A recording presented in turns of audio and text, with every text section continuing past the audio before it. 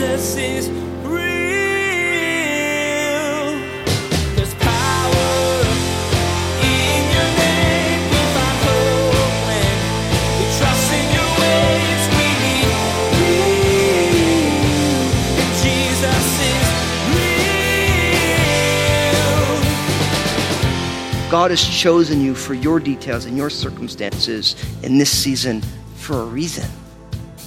And God wants a person in the midst of a context to be his son, his daughter, who can be a part of what he's trying to do. But I think for a lot of us, we just feel victims of our circumstances and not feeling the sense that God has me here for a reason. As you'll discover in today's message, Esther didn't choose her circumstances. Pastor Daniel will describe how she came to be in a land far away from home, chosen to be part of an ancient version of The Bachelor. You might be in a situation that you didn't expect either, in a place you'd rather not be, but does that mean you don't have a purpose? Today, you'll find out that no matter what's going on, God can use you to do something amazing. Now, here's Pastor Daniel in Esther chapter 2 as he continues his message, The Bachelor. Jesus is real. You know that you are not in charge of your own life. You know how I know? Think about your heart beating. Do you make it beat every day? No, you don't. Think about the air you breathe. Do you create that air? Do you create the lungs that are able to breathe that air to fuel your whole body? No. Did you create food? No. Did you create your digestive system that actually can take that food, digest it, turn it into energy so that your body can run? Did you do that? No. See, all the most important knobs God has placed on his side of the wall. He is in total charge. Not one of us is going to breathe one breath longer than God ordained, no matter how much hard cardio you do. And you should still do hard cardio. Our days are numbered by the Lord. And we have to realize who is in charge. And ultimately, as followers of Jesus, we realize that God is in charge. And then we also realize that God has placed other people in charge over us. Let me give you an example. I was just talking to someone recently. They got fired from their job. I'm like, why'd you get fired? Oh, well, the boss told me what to do, and I told him I didn't want to do that. And I'm like, well, that was pretty dumb, wasn't it? He said, yeah. If you work for a boss, that boss has to make the decisions. And even you may think the decision's wrong, but that's not your call.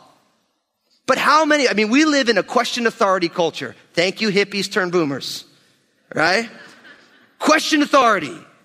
But you know what the problem is? There's certain times you could say, well, look, the speed limit says I'm not allowed to go over 60. Well, I wanted to go 90 because I could. You get pulled over, the cops will say, well, that's great that you thought you could. Here's your nice citation. Right? Because you forgot who's in charge. Like if you go onto a highway, there's police and and even if the police is wrong, they're still the ones who have the authority in that situation, whether we like it or not. And I think for all of us, it's so important to remember who's in charge. Not only that God is in charge, but in all the spheres of our lives. Now you might say, well, that is not good. See, that's the problem. That's why I don't like Christianity, because it's everything's just going to stay the way that it is. Nothing's going to get better because this is the way it goes. No, listen. If everybody remembers who's in charge, and if God is in charge, and God will call us to love people, to serve people, to be compassionate, kind, all these things. Not that everyone always gets it right, but that's the way it's supposed to be. So everybody has to remember who's in charge. And in your life, what you will find is that all of us have multiple authorities in our lives. I think about here at Crossroads. I might be the lead pastor. There's a board of directors. I'm accountable to them. If I go in, the board says, hey, you're doing a terrible job, then I have to change, or I can't be lead pastor here. See, everybody has authority. Vashti forgot who was in charge. What she did ended up costing her her crown. She's banished from the kingdom. All because she forgot that her husband, the king, was the one who called the shots. Now, of course, you can make the case, is it right, is it wrong? In some ways, it's inconsequential. See, King Ahasuerus is responsible for what's in his authority, and we are responsible for where we are. And as long as it's not immoral, you could say maybe it was, maybe it wasn't. But don't forget who's in charge. And ultimately, God's in charge of your life. And I think if God is in charge of your life, you will also honor the authorities that God has placed over you as well. Because isn't that what God says, right? If you say, Lord, should I honor the authority above me? The Lord's going to be like, oh, no. No, of course it is. See, and that's when you have authority issues, it's really you have a problem with God, because God teaches us how to be under authority. Jesus was under authority, and for most of us, we don't like being under authority. So we resist all the authority. But really, being under authority is the way God designed us. We were designed to be under authority. Ultimately, God and then other people's. And that authority, it's a mutual authority. So look at what happens next. Chapter 2, verse 1. After these things, when the wrath of King Ahasuerus subsided, he remembered Vashti, what she had done, and what had been decreed against her. Then the king's servants who attended to him said, let beautiful young virgins be sought for the king, and let the king appoint officers in all the provinces of his kingdom, that they may gather all the beautiful young virgins to Shushan the citadel into the women's quarters, under the custody of Hegai, the king's eunuch, custodian of the woman, and let beauty preparations be given them. Then let the young women who pleases the king be queen instead of Vashti. And this thing pleased the king, and so he did. Now, I call this season 1 of The Bachelor, because this is The Bachelor right here. So you got the king of the Medo-Persian Empire. He's now single, and he remembers Vashti. Now, what history tells us is that King Ahasuerus went out on a bunch of military expeditions. Almost all of them failed. So there's a time lapse between Vashti and this party and him putting her away, and now him realizing, oh, man, I miss Vashti, and I'm not married, and, you know. So there's a time period where he has these lapsed military conquests. And then he's like, oh man, what are we going to do now? And the servant said, listen, this is what I want you to do. We're going to go through all of your kingdom. We're going to bring all the beautiful young virgins. We're going to have them come. We're going to put them in the women's quarters. They're going to be under the care of a eunuch named Hegai. And they're going to be given spa treatments. Literally, that beauty preparations. It was perfume, all these different things that they did. Right? And then the one who pleases the king, that's going to be the next queen. And I call this season 1 of The Bachelor, because the only thing that's missing here is the rose and the virgins. I'm just kidding. Sorry. Yikes. Sorry. I'm not sure about the second one, but the roses are missing from the TV show. Now, historians tell us, like Josephus, that there was 400 young women who were chosen. Now, I can't belabor it because I don't want to spend all my time on this, but you might say, this is horrible. And in some ways, it is. Because the king gets to do whatever he wants to do. These women, the women who weren't chosen, they ended up living as widows for the rest of their lives, couldn't get married. And you have to realize, if you look at history, every culture that does not have the finished work of Jesus as its foundation, that's the way women get treated. Every single one. And you look at any culture where the gospel of Jesus Christ is the foundation of a culture, and you find women have a whole different set of rights. Why? Because Jesus was the great champion and liberator of women. Jesus was. I had someone say to me, oh, well, they were looking like the Scandinavian countries, there's almost no Christians there. I'm like, no, you got to look at their history, not where they are today. Because Christianity was the foundation of those cultures. That people are equal, that God created people in the image and likeness of God. And so this is a historical document. And as the Bible, it's not saying that this is the right thing. It's, as I like to say, narrative is not normative. When the news tells you that something bad happened, it doesn't mean that they condone it. They're just telling you what happened. And in this case, we're getting the details of what happened with this king. But he's like a king, he's like, that sounds good, right? He's like, it's a good plan. Look at what happens in verse 5. In Shushan, the citadel, there was a certain Jew whose name was Mordecai, the son of Jair, the son of Shimei, the son of Kish, a Benjamite. Verse 6, Kish had been carried away from Jerusalem with the captives who had been captured with Jeconiah, the king of Judah, whom Nebuchadnezzar, the king of Babylon, had carried away. And Mordecai had brought up Hadassah, that is Esther, his uncle's daughter, for she had neither father nor mother. The young woman was lovely and beautiful. When her father and mother died, Mordecai took her as his own daughter. So it was when the king's command and decree was heard, and when many young women were gathered at Shushan, the citadel, under the custody of Hegai, that Esther also was taken to the king's palace into the care of Hegai, the custodian of the women. Verse 9, now the young woman pleased him, and she obtained his favor. So he readily gave beauty preparations to her besides her allowance. Then 7 choice maidservants were provided for her from the king's palace, and he moved her and her maidservants to the best place in the house of the woman. Esther had not revealed her people or family, for Mordecai had charged her not to reveal it. And every day Mordecai paced in front of the court of the women's quarters to learn of Esther's welfare and what was happening to her.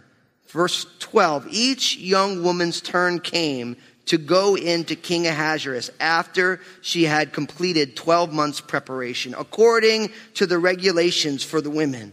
For thus were the days of their preparation apportioned, 6 months with oil of myrrh, and 6 months with perfumes and preparations for beautifying women. Thus prepared, each young woman went to the king, and she was given whatever she desired to take with her from the women's quarters in the king's palace.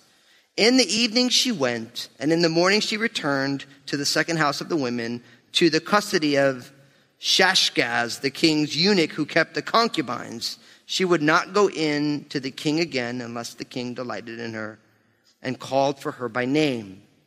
Now when the turn came for Esther, the daughter of Abihail, the uncle of Mordecai, who was taken her as his daughter to go into the king, she requested nothing but what Hegai, the king's eunuch, the custodian of the women, advised. And Esther obtained favor in the sight of all who saw her.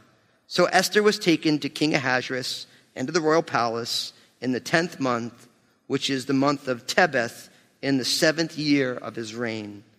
The king loved Esther more than all the other women, and she obtained grace and favor in his sight, more than all the virgins.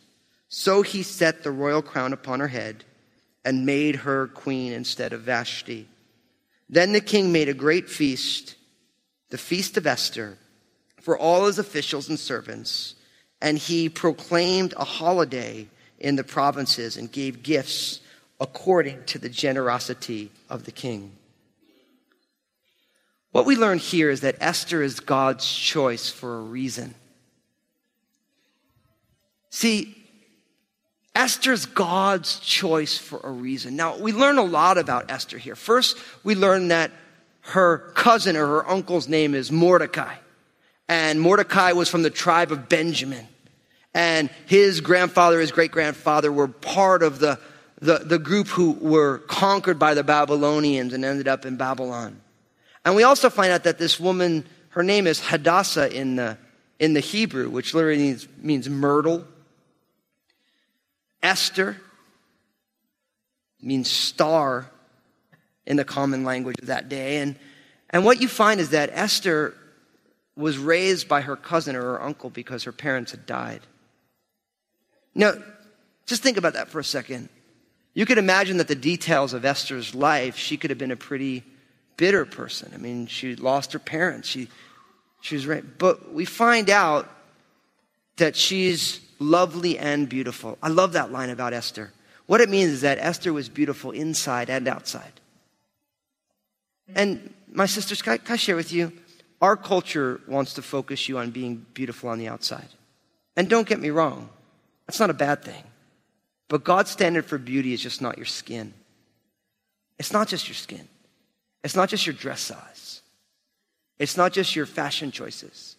God's design for women is to make them beautiful on the inside. And really, internal beauty turned outward is external beauty. And our culture flips that whole thing around. Esther is a model of a woman who's beautiful on the inside. And her interior beauty, when turned outward, grants her favor with everyone she comes in contact with. I mean, you hear about this woman. She's beautiful on the inside. She ends up in this group, and as she gets into this eunuch, Haggai, she finds favor with him. And she finds favor with him so much so that she's given special treatment by this guy. Now you have to realize that they went and they found the most beautiful, externally beautiful women in all of the kingdom. Let's say 400 of them were there, and this one gal is singled out because of her interior beauty.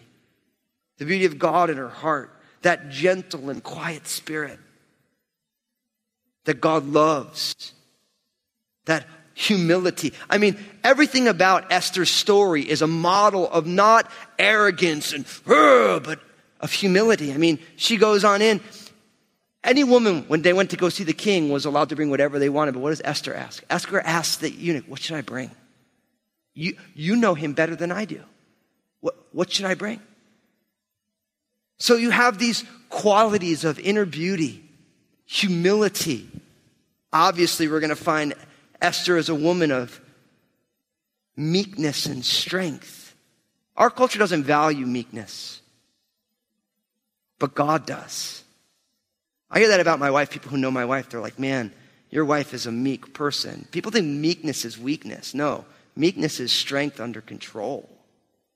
People say, man, your wife, she must be a pushover. I'm like, I just laugh. I'm like, I couldn't name my daughter Zerubbabel if I tried. I wanted to. She wouldn't go there. I can't believe that. You pray for her. Even the little ones are laughing like, yeah, that's a good one. Father, Dad, yeah. But Esther she's chosen by God for a reason. See, God knows all that's going to go on, and God has ordained that Esther lands in the spot that she lands. Now, if we personalize that, do you realize that God designed you for such a time as this in the details that you're in? Do you think Esther's unique? I hope you don't. Because for such a time as this, God is raising Esther up. And I believe that God is raising each one of us up for such a time as this. That God has chosen you for your details and your circumstances in this season for a reason. And God wants a person in the midst of a context to be his son, his daughter, who can be a part of what he's trying to do.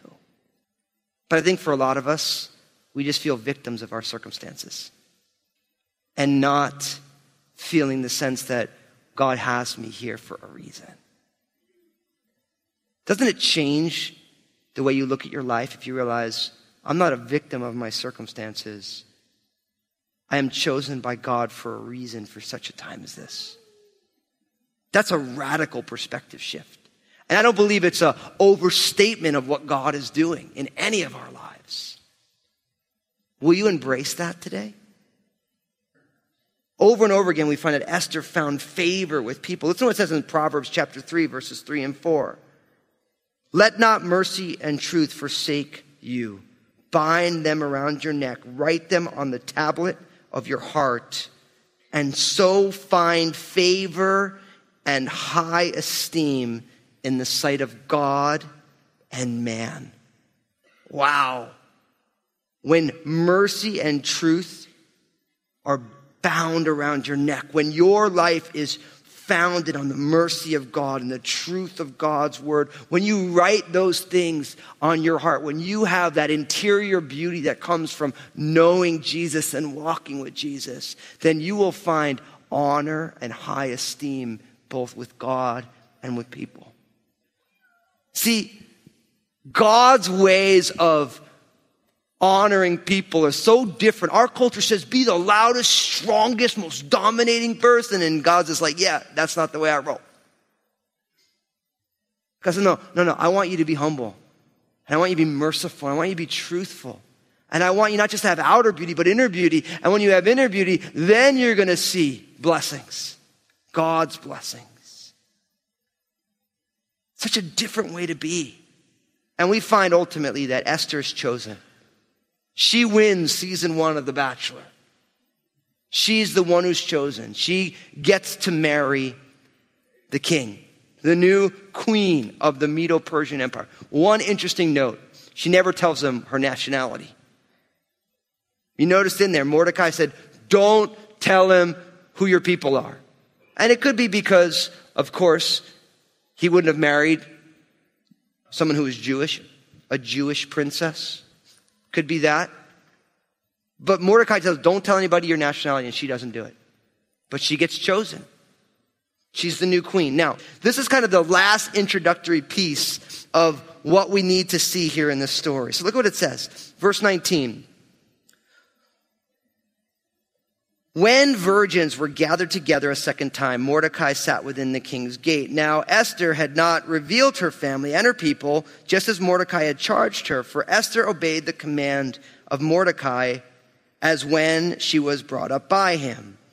In those days, while Mordecai sat within the king's gate, 2 of the king's eunuchs, Bigthan and Teresh, doorkeepers, became furious and sought to lay hands on King Ahasuerus. So the matter became known to Mordecai, who told Queen Esther, and Esther informed the king in Mordecai's name. And when an inquiry was made into the matter, it was confirmed, and both were hanged on a gallows. And it was written in the book of the Chronicles in the presence of the king. Now, imagine this. Now, Esther's the queen, right? And her cousin, her uncle, Mordecai, is sitting within the king's gate, and he realizes there's a plot to kill the king. And Mordecai hears about this, and he reports it to Esther. Esther reports it in the hearing of the king. An inquiry is made into it, and these 2 men were found to be guilty of treason, trying to kill the king. And we find out that this is written down. Now, what do we learn about this? We learn that the people of God do something. The people of God do something. See, I believe that when God puts us in situations where we know something that somebody is either going to get hurt or there's a situation, we actually, by God, have a spiritual imperative to actually do something. Like, God doesn't give us these opportunities for no reason. Just so we know it. We can go kind of gossip about it. Like, we should be people of action. Jesus is real. If you're a follower of Christ, you are not exempt from difficult circumstances. But God may be using the situation you're in for a greater purpose. Today, Pastor Daniel encouraged you to do something right where you are. If you see an injustice or you stumble across a plan for evil like Mordecai, take action. Be the practical love people need, and don't be afraid to step up to make a difference. Hey everybody, this is Pastor Daniel, and I want to be honest with you for a moment. Life is messy, and the hard reality is, if it isn't messy for you now, it will be, and it probably has been in the past. Did you know that you can still thrive in tough times? It's true, you can, but only through the power of Jesus. That's the purpose behind my book, Honestly. I want you to know how to keep living your best life in Jesus, no matter the circumstances of your life. You can find out more about it and get your own copy at JesusIsRealRadio.com. Next time on Jesus is Real Radio, Pastor Daniel will introduce you to the antagonist of the story of Esther, Haman. This man's pride and hatred will set off a chain of events that won't end as he'll have envisioned, but will force panic on an entire nation. Pastor Daniel will talk with you about the dangers of letting your pride rule your heart and emotions, and how quickly things can get far out of control. You've been listening to Jesus is Real Radio with Pastor Daniel Fusco of Crossroads Community Church. Pastor Daniel will continue teaching through this series for such a time. Until then, may God bless.